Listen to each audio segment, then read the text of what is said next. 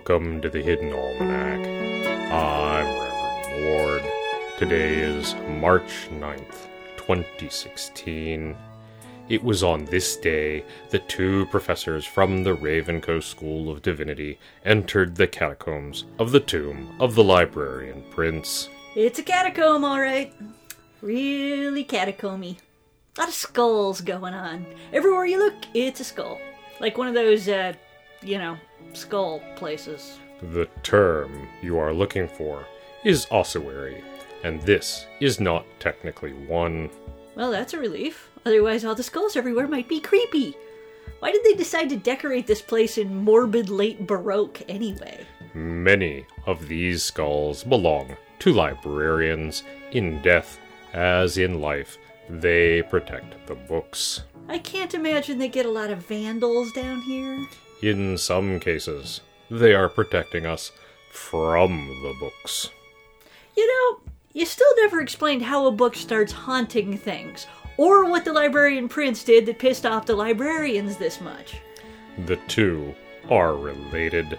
Do you recall when I asked if you believed that words could change the world? I do, and I said yes. The Librarian Prince believed this as well, but he also believed that the opposite was true. Okay, you lost me. That is because, despite your many flaws, you are not a deranged megalomaniac. Aww.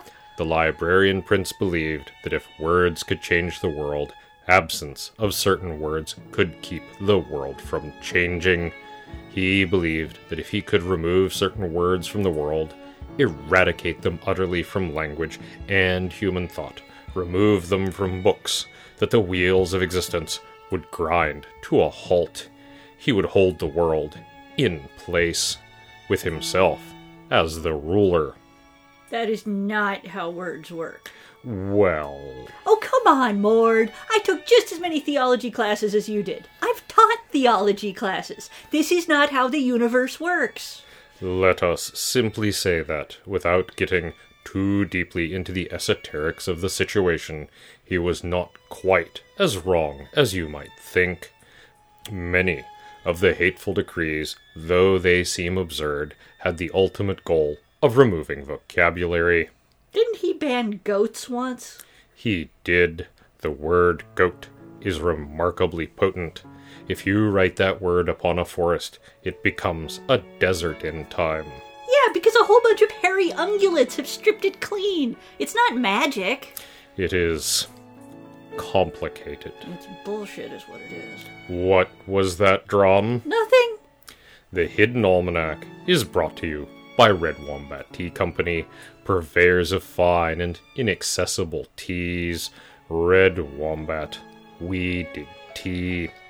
Also brought to you by Carrie's Catacomb Cleaners.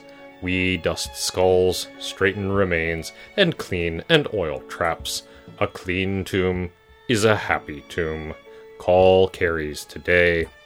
That's the Hidden Almanac for March 9th, 2016. Be safe and stay out of trouble. The Hidden Almanac is a production of Dark Canvas Media and is produced by Kevin Sonney. The voice of Reverend Mord is Kevin Sonney. And the voice of Pastor Drom is Ursula Vernon. Our intro music is Moon Valley, and our exit music is Red in Black, both by Costa T.